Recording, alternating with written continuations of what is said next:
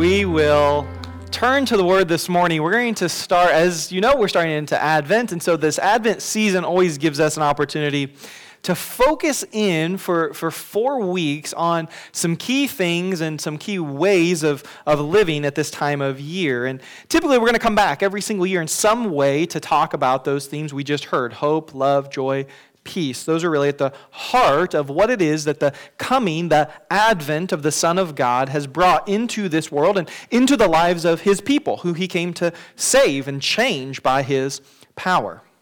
But the reality of living in this world, despite this being the theme of this time of year, the reality is this time can be a very, very stressful time of year.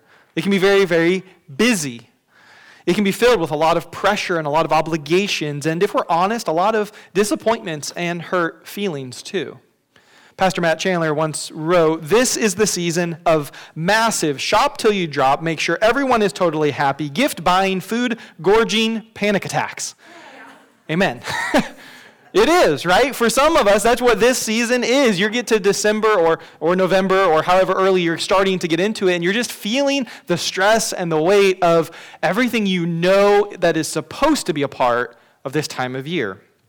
But in contrast to that cultural reality, the season of Advent, in a historically Christian sense, is actually meant to be a time of reflection, a time of worship, a time of spiritual growth, and dare we say it, a time of rest. That's what we want to focus on this year, are these themes, these things that God brings into the life of His people who truly understand and use this season of Advent the way He has intended. Every year in my home, we try and leverage this time of the year to really be helpful to our families, specifically to be helpful to our spiritual lives. And over the next 4 weeks as a church, as we walk through this season of Advent, that's going to be our focus too.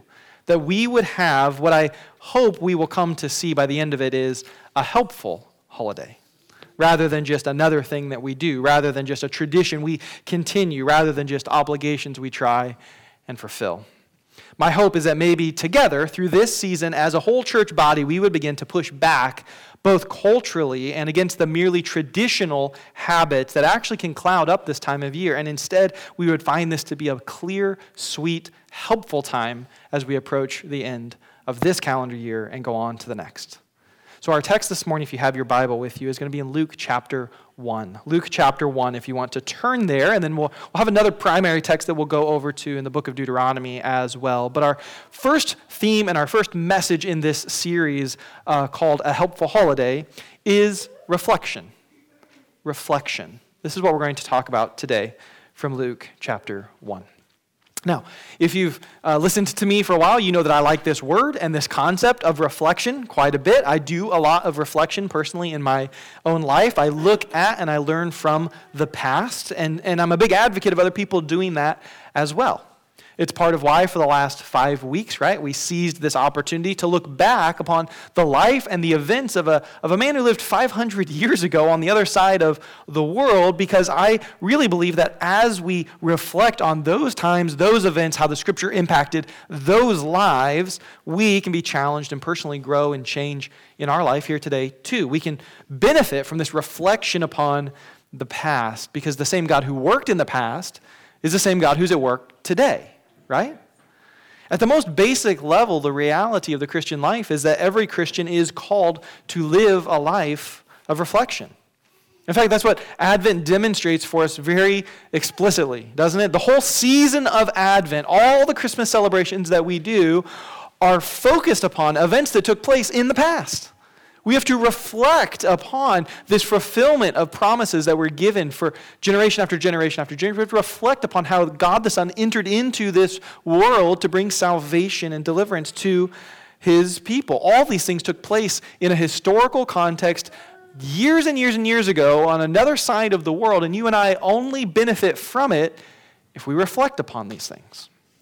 So, let's think about reflection a little bit today from Luke chapter 1, where you turned a moment ago. We're starting into the text after the angel Gabriel has appeared to Mary and he's spoken those words that we opened the service with this morning. And looking at verse 46, we're going to start to see how Mary celebrates what God is doing in her in that moment by looking back to history by the light of reflection upon what God has done in the past and how this can give us, I think, a beautiful model for this Advent season that we are entering into here and now too. Luke chapter 1, starting in verse 46, Mary said, "My soul magnifies the Lord, and my spirit rejoices in God my Savior, for he has looked down on the humble estate of his servant. Behold, from now on all generations will call me blessed, for he who is mighty has done great things for me, and holy is his name. And his mercy is on those who fear him. From generation to generation, he has shown strength with his arm. He has scattered the proud in the thoughts of their hearts. He has brought down the mighty from their thrones and exalted those of humble estate. He has filled the hungry with good things, and the rich he has sent away empty.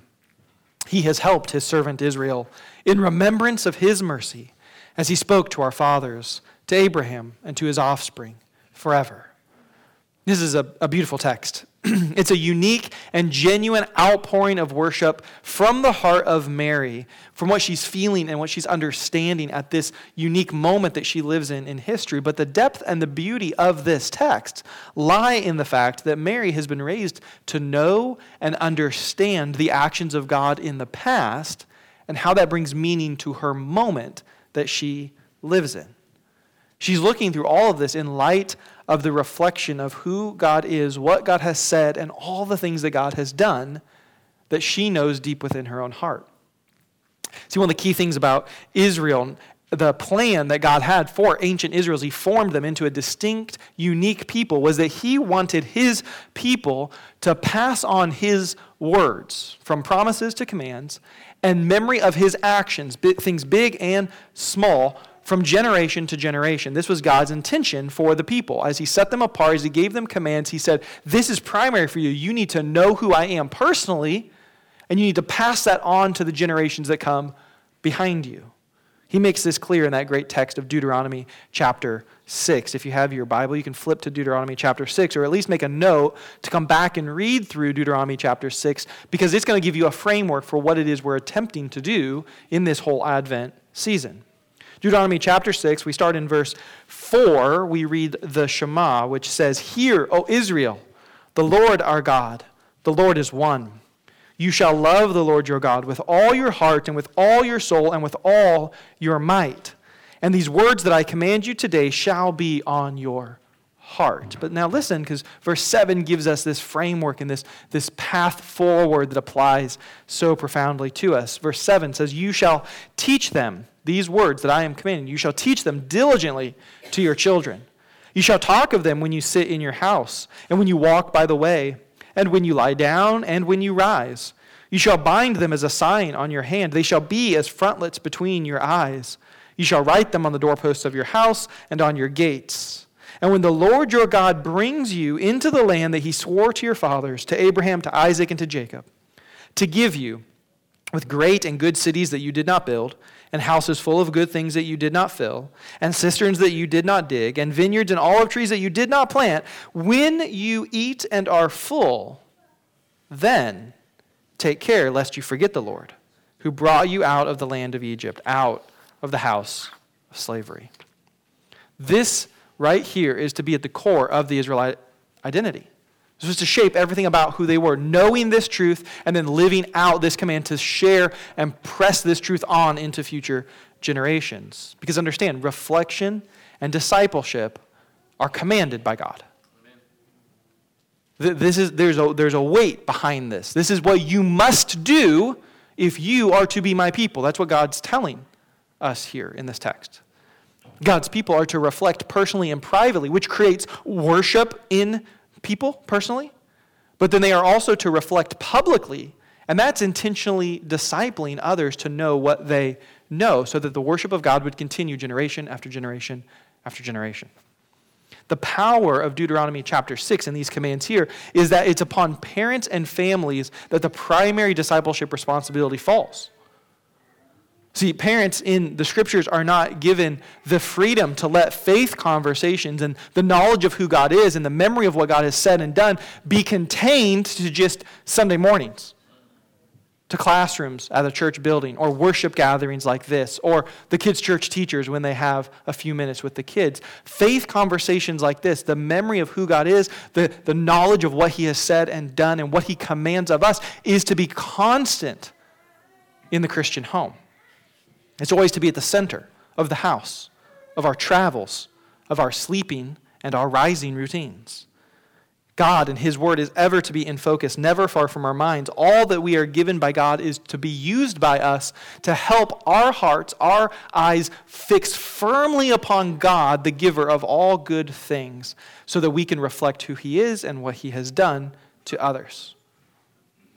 And right now, this Advent season that we are entering into, thousands of years after this command was given to God's people in Deuteronomy chapter 6, this Advent season gives us year after year after year unique opportunities to live out this command and this intention of God for his people if we will just see and seize upon the opportunities that lay before us. The season of Advent, I really believe, is a season of opportunities. That's what we have here. This time of year, every single year, comes around the 4 weeks leading up to Christmas. It's a season of opportunities for the Christian parent, for the one who wants to follow God, the one who wants to get the most and make the most of this time. You have ample opportunities every single year at this season. See, the reality is pretty much everyone that's going to hear this is going to be doing something for Christmas, right? All of you are. Some of you are going to do all the things. Some of you are just going to do some of the things. Some of you are the decorating people, right? You just decorate like crazy. Lights everywhere, blow up things in the yard, green and red and any other bright color that you can find. It's just everywhere, right? You're in the house and all the pictures get swapped out, right? Like nothing looks the same as soon as the Christmas season gets upon you. I mean, all the way down to the soaps in the bathroom, different, right? You've got the Christmas soap going out like in our house, literally. Walked in the bathroom like, were we out of soap? No. Oh, this is Christmas soap. Right, of course. Got to use Christmas soap now, right? So maybe some of you are the decorating people. You know who you are. All the rest of us know who you are too. We can see it. You've got the decorating people. Then some of you might be tradition people. You just have a lot of specific things that you want to do this time of year, right? You've got the day that you go cut the tree down, right? You've got the trip to go see the lights at that certain place or a bunch of different places, whatever that may look like. You might have a day that you set aside to make treats and take those to the people that you like this time of year. Or maybe you plan every time of year during these weeks, you're going to have some special meals, right? Family and friends are getting together and we're going to have time together. You've got these traditions that you want to live out. We've got the tradition people this time of year. And probably all of us are going to be in this last category too. You're probably going to either be buying or giving at least a gift this season. Right? That's just the reality of this time of year. No matter how much we try and manage it, we have these conversations in our house like, hey, do you think this year maybe we could convince our parents that we don't want to do gifts, maybe we just want to like invest in one experience, whatever. Like that never works. Like I don't know why we even have this conversation. Like Paul, Cindy, we're thinking rather than giving the kids things this year, we want to take them on a trip this summer. Would you just maybe put a little? No, they don't do that, right? Oh, that's nice. You don't want to give them gifts? Okay, well, we've got plenty. Here they go. It's like, whatever. You've got gifts that you're going to give and receive. Something new is coming into your possession, and probably many things are leaving your possession, and more than just money from the bank account, though that's a given this time of year, too. Look, I get all of that. I'm there with you. All of these things are part of the year, this time of year for us too. We have decorations set up in the house, and Malia tells me we're not done. We have more that we're going to be doing. We have traditions that we're going to continue this year and some new ones that we may be starting as well. And yes, we're buying gifts and wrapping gifts. Malia's done with her list. Made me feel off. Well, I'm done with the list too because she's, buying all the things for everyone else. So great, I'm done except for buying her gifts. But we're buying gifts and we're wrapping them. We're even exchanging gifts already. This last week, we drove through Kansas City. We literally had 7 minutes to see our friends, Isaac and Sarah. We stood outside a little coffee shop, opened up our trunk, got our gifts out, gave them to them, gave them hugs. They gave us their gifts. Christmas came early to all of us. It was wonderful. But here's the thing that we have to realize as we go into this time of year, and all these different things are going to mark our lives in different ways, right? From decorations to gifts to traditions. The reality is none of those things alone get at the heart of what Advent is offering us in an opportunity to live out the commands of God this time of year. What God's inviting us into this time of year, this Advent season and every other Advent season, is to begin to structure our lives in a way that works to fulfill the command of Deuteronomy chapter 6 for more than just a few hours every week. He gives us a chance to begin to build things into the rhythm of our homes and our lives personally and publicly that would help us grow as disciples and grow others as disciples as we share in this special time of year. Decorations, traditions, and gifts have to be used intentionally in order to actually glorify God. Like they're in our lives right now, but just being there in your life right now, because that's what this time of year is, isn't enough. You have to take advantage. You have to work intentionally to leverage these things to create spiritual good in your heart. The passage there in Deuteronomy chapter 6 continues on. It tells us how important the proper use of an opportunity really is to be necessary to obey the command of God that he puts on us. Drop down to verse 20 if you're looking in Deuteronomy chapter 6.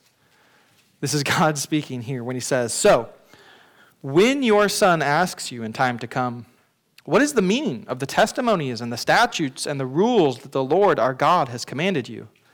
Then you shall say to your son, we were Pharaoh's slaves in Egypt, and the Lord brought us out of Egypt with a mighty hand. And the Lord showed signs and wonders, great and grievous, against Egypt and against Pharaoh and all his household before our eyes. And he brought us out from there that he might bring us in and give us the land that he swore to give to our fathers. And the Lord commanded us to do all these statutes, to fear the Lord our God, for our good always, that he might preserve us alive as we are this day. And it will be righteousness for us if we are careful to do all this commandment before the Lord our God as he has commanded us." So notice that this text assumes what is true of all kids at some point. Like, Reed, this is true. It's just not there yet because he can't talk. All kids ask that question. Why? Why are we doing this? Why are you doing that? Why do we have to do this, right? I feel like my kids, it's a constant question, multiple times a day. Why? This is the question that every one of us will be asked. Some of us will be asked this as an adult, right? I mean, some of you need to be asked this. When you go crazy with the decorations, why are you doing that? Why do you have all the lights up? Wendy, why does your room look like Christmas in October, right? Why? It's a good question. God tells us, though, to do exactly what we find so very hard to do sometimes and so very frustrating to have to do so many times. God tells us when we're asked the question, why, that we need to stop and focus and give a full answer. An answer that would point our hearts and the hearts and minds of those asking the question, why, towards God. Like, get this, we have to answer the question of why in order to obey God's word. So let's all get a little bit uncomfortable together, shall we? Because this presses on me just as much as it'll press on you. Our hearts, our shortcomings will be exposed. God is telling us that when we are asked the question, why, the answer, because that's what we do, is not enough. Or, it's just tradition. Now get me the thing I asked you to go get me. That's not good enough.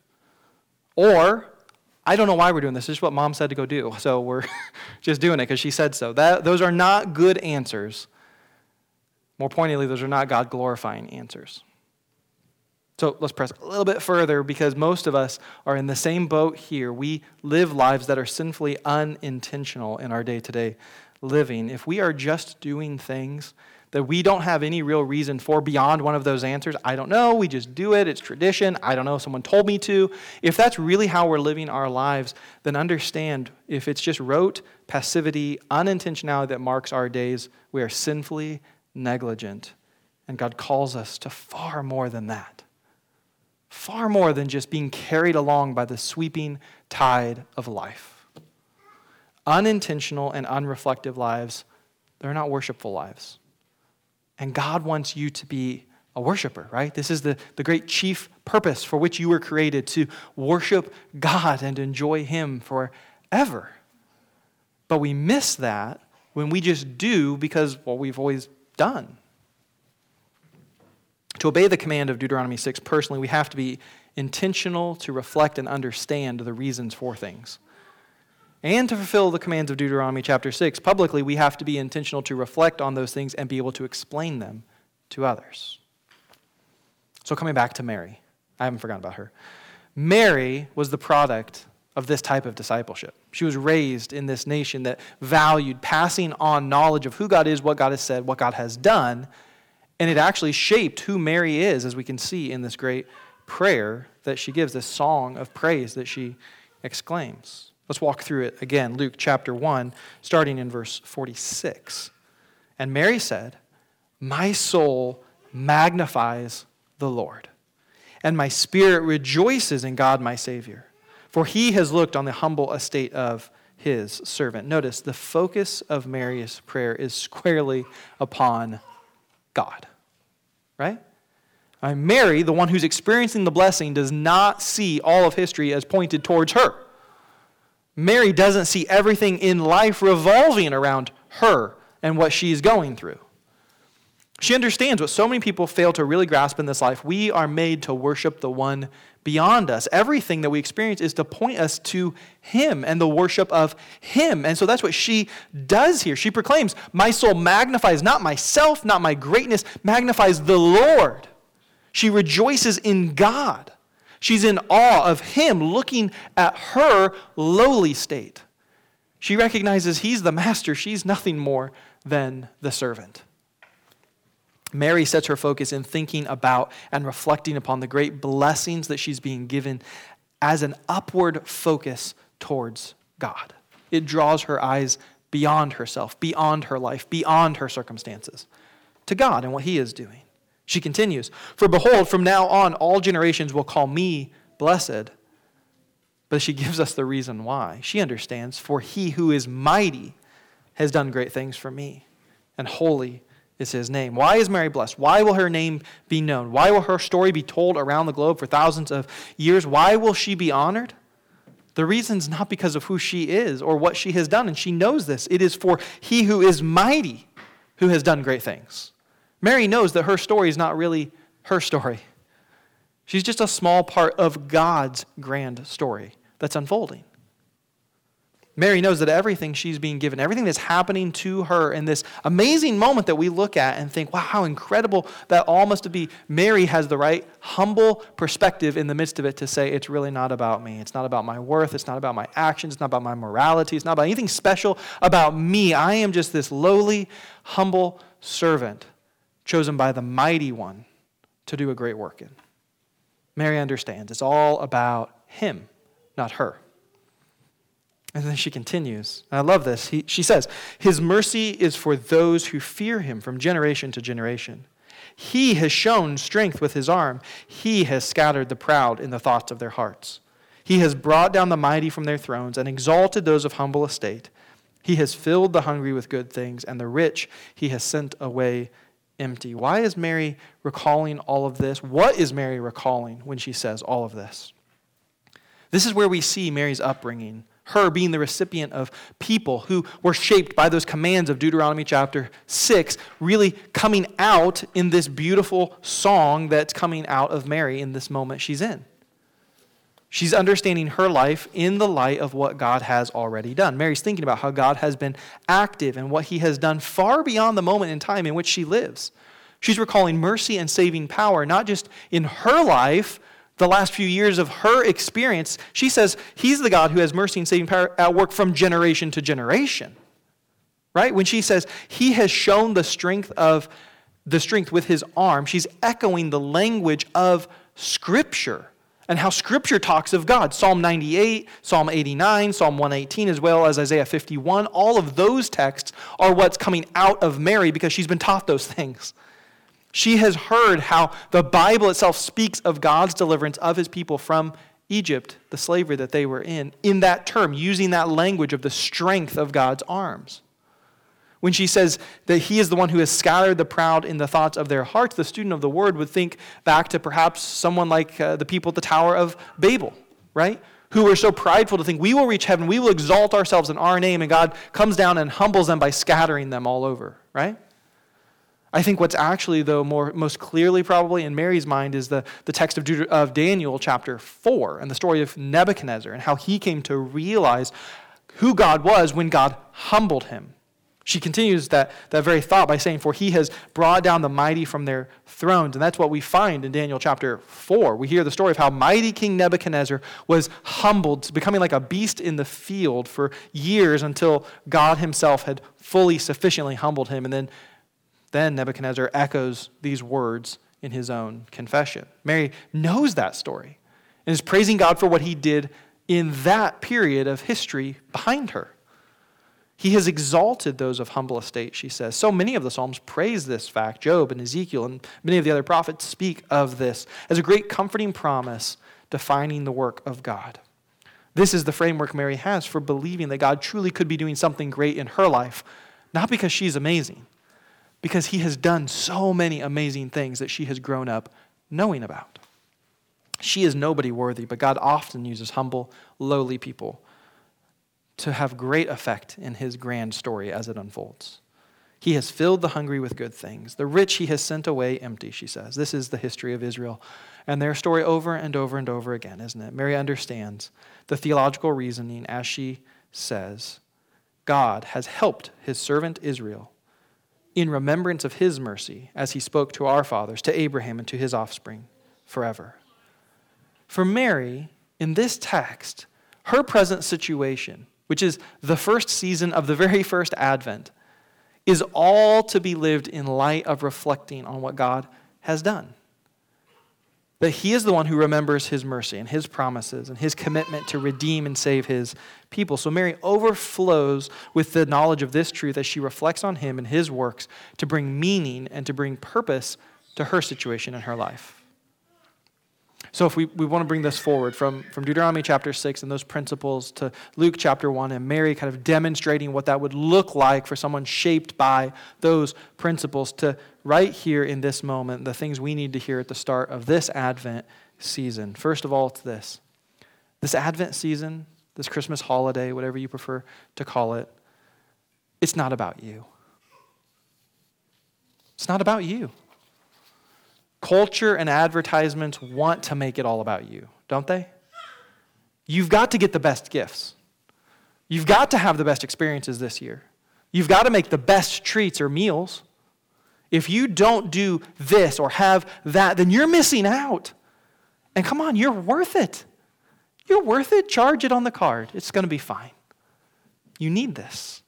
But hear me, God's telling us clearly as we enter into the Advent season as his people, it's not about you. Mary understood it herself, right? Even the amazing role she was called to play wasn't really about her, was it? The whole song of praise is about God and what he's done. And this is incredibly freeing good news when we understand it. Second, I think we need to hear this morning, the Advent season is not about doing as much as it is about reflecting. Take a breath this December. Relax. It's okay if everything's not perfect. In fact, let me just get it out there. It won't be perfect. No matter how hard you try. You don't have to do all the must-do things. You don't have to see all the must-see sites. You don't have to get all the must-have items this year. What matters far more than any of those things for God's people is that we would reflect on the true meaning of the season this year. That you would take time and space and let some other things go by and not happen and not get done, and it will be okay. Take the time to intentionally recall. Or maybe take the time this year to really, for the first time ever, learn this grand story of God that the Advent season is all about. See, what we are called as God's people to reflect upon is not just how Jesus was born, how he came into this world, but we're to press into answering the question of why. Why did he come? How did the thousands of years of history before Christ all point to him? What do the hundreds of prophecies that the life and death of Jesus fulfilled, what do they mean? The story of Jesus' life after his birth should be a part of the Advent season for us as well. It should go all the way to the cross, all the way to the accomplishment of the substitutionary atonement that brings true, final, secure salvation for God's people who know him and trust him to save them. This is the season of opportunity to reflect deeply upon all of that. And we need to. We need to. This is what the season is giving us because it's what our souls need. If our Christmas holidays just always terminate on the little baby Jesus born in the manger, and you never get to the reality of the grown Jesus hanging on a cross, dying for his people, then my friends, you're missing this opportunity the season is giving you. The gospel must come into focus for us this time of year, but each and every day as Christians. Advent gives us an opportunity then to do this well. To understand that Jesus came to bring salvation. He came to save all of those who would trust in him. Don't wait until Easter weekend to get to the part where Jesus dies on the cross and walks out of the empty tomb. As we reflect back, reflect on the whole story, the whole purpose of what it is he came to do. And if you're not a Christian, this is the perfect time. This Advent season is the perfect time to receive the gift of a new life, a changed heart, true purpose and fulfillment. If you are a Christian, then perhaps this is the season you need to find all those things again. Maybe this is the season to lay down bitterness and anger and the sins that so easily entangle us and distract us. As we think in the Advent season about the story of Jesus, we see our God coming to us in the most humble of ways. We see the story of his birth and his life and his death, and we see that God is offering us. God desires for us far more than so many people settle for today. This is the season to repent. This is the season to rejoice. This is the season to find hope and love and peace.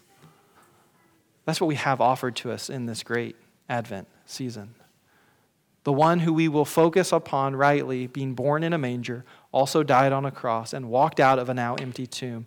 His story, the story of the Advent season, is a story of salvation and freedom from sin. And he's calling us to know him and to live in light of all his actions and all his accomplishments today.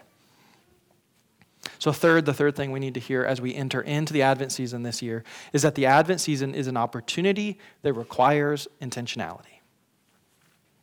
My encouragement to you and my prayer over you is that you would be taking advantage of these opportunities that you will have this coming season. There's lights to see, there's decorations to admire, there's gifts to exchange, there's meals to savor and enjoy, and so many wonderful Christmas carols that sing of incredibly beautiful and deep realities about the incarnation of the Son of God. And you can leverage all of those things to lead you to reflection and then meaningful, intentional conversations with those around you. Kids, if you have them, or family and friends if you don't have kids in the home. You can leverage these opportunities if you're intentional, or you can just get swept up in the rush and miss these moments altogether. And so many of us do that. So many of us have done that for so long. Just having the season of Advent marked out on your calendar isn't enough. Just coming to these services for the next 4 weeks won't be enough. If you're not intentional with this time, day by day throughout this season, you will not glorify God properly during this season. No matter how many meals, gifts, traditions, or if your decorations can be seen from a satellite in space, none of it will matter if you don't understand and explain the why of this season to others. So as a pastor who's trying to live this out with my own family and then with you as the church family, I want to always try to give you tools and resources to help you be intentional with your time and help you live out these things well. So as we've done for the last several years, we have a family Advent devotional guide that's available to you. Each year, I try to make one available that's simple and short, a guide that you can pick up. And for those of you who don't have any rhythm of family worship or family devotional time, if you call it that, if that's not part of what the rhythm of your household is, I'm trying to give you a tool to start into that trajectory easily right now. So the guide's simple. It's a weekly guide. One time a week, you need to read a simple devotional passage. You need to read the scripture references listed on the page. There's a focus on how to pray with those in your household with you at that time. And then a couple suggestions of good songs to sing. Songs you know because you know songs and they're Christmas songs, right? And then on the back of the page, if you have kids in the home, if they're younger, there's an activity and there's an explanation of how can we do this activity and then connect it to the deeper meaning of the season. Right? So it's just kind of building you up and leading you where one time a week, if you can do this, you can begin to develop a rhythm, begin to develop something that fulfills these expectations of Deuteronomy chapter 6. So we printed a few copies of these, put them out at the Resource Center this morning. If you get out there and they're all gone already and you want me to print you one, just let me know. I'll be happy to print you one. If you're more digitally inclined or you've already lost the one that you picked up and don't know where that went, you can go get it online in digital form. There's a PDF download of it on our website, nelsonvilleag.org/Advent, under our Resources tab if you want to go that way. The season of Advent gives us great opportunities to reflect upon God and to begin to learn how to explain the meaning of these things around us. So leverage your plans to do this. Leverage something like an Advent devotional. Use the simple weekly one if that's the best place for you to start. Go order one. Buy one. Come talk to me or Malia. Every year, one of our traditions is to buy a new 25-day Advent devotion book that we go through with the kids. Every night is Advent. We have Advent worship in our home, and we're going to sing, and we're going to pray, and the kids kind of know what to expect. And there's great books. We'd love to recommend some to you. And if you're a decoration person, then learn how so many of our Christmas decorations can actually be used to point to Christ. I mean, if you have all those little LED bulbs everywhere, you realize you can use those to talk about who Jesus is, right? As we heard earlier, he's called the light. So as your house glows in the middle of the night, and the satellites pick out where you are, you can use that as an illustration to teach others about who Jesus is. If you're a traditions person, reflect on your traditions. Why are you doing what you're doing? How can your traditions help others understand that you're part of something much bigger than just the right now? How can your traditions be used to explain that we're part of a story that's really not centered on us, but ultimately upon God himself? If you can't answer that question for your tradition, seriously consider whether you should have that tradition or not. You can build meaningful traditions into your family's life that really help you explain the meaning of this season. So don't settle for lesser ones. Don't settle for, we just do it because we've always done it.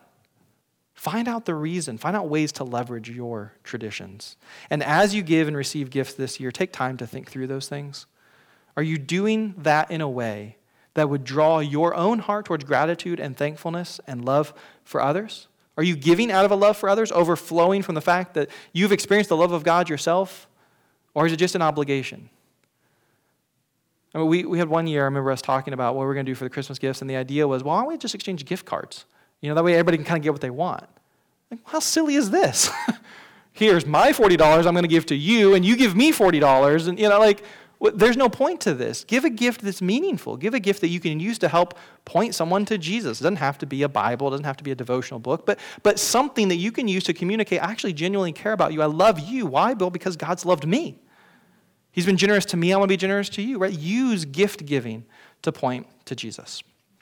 This really can be, I believe, a helpful holiday to our souls and to our spiritual lives. It can be a time where we just spend too much money, we just eat too much food, we just have too much stress and pressure, and by the end of it, we just want a vacation to recover. Or this can be a helpful season of the year for each and every one of us. And I'm praying and I'm asking God to do that. That's been my prayer in my heart this year for my family, that he would help us learn to reflect and to worship and to grow spiritually and to find rest. We're going to do the decorations. We have our traditions. We're going to enjoy treats, give gifts. But I want us to experience something much greater in my household. And I want you to experience something much greater too as part of the household of God this year. So would you join me in praying for God to help each and every one of us pursue intentionally times of reflection this year that would be meaningful. And then we're going to sing together one of the great Christmas hymns that I'm hoping as you're putting together your holiday playlist or pulling out the old holiday playlist, however you do that these type of songs would be in there just as much as those cultural Christmas songs. And they're fun. You can do them, right? Sing Jingle Bell Rock and all that great stuff. But sing some of these great songs as we will do today to respond as we ask God to help us be intentional and find this to be a helpful holiday as we enter into the Advent season in 2021 today. Let's pray and then we'll sing. Father, we thank you for your love for us. We thank you for your word. We thank you for the fact that you give us clear commands in the scripture, such as in Deuteronomy 6 about how we are to structure our lives and what we are to be doing with our days, day in and day out. Lord, you haven't left us to figure this out on our own. And then, Lord, we're incredibly grateful that we have examples in scripture of people who've been impacted in such a way and lived in such a way that we can look to them and see a model for our own lives, a model for how we would engage even this time of year that we enter into. Lord, I'm thankful that it's another Advent season. I'm thankful that here once again the themes of hope and joy and love and peace, they're going to ring out around us, Lord. I'm thankful that so many of the songs that we'll hear on the radio are pointing to something greater, a longing for something more than just the moment. So Lord, I pray that you would help us be intentional, help us to really worship you in this Advent season, help us to grow spiritually through this time of year, this year. And above all of it, Lord, I pray for our church, for these friends, for these loved ones that are here today, part of this body. I just pray you'd give us rest. So many of us need that right now, Lord. We need the rest that only you can provide, the rest that only comes from knowing you're God, you're in control, you've got this. We can take a breath and trust you. Would you help us see that through the Advent season, through the Advent story? Help us to grow in our faith and our love for you. We thank you for this great time of the year, for this opportunity to worship together today. And we just ask, God, that you'd help us make the most of it. It's in your beautiful, powerful name we pray, Lord Jesus. And everyone said, would you stand this morning and let's sing together one of these great Christmas songs.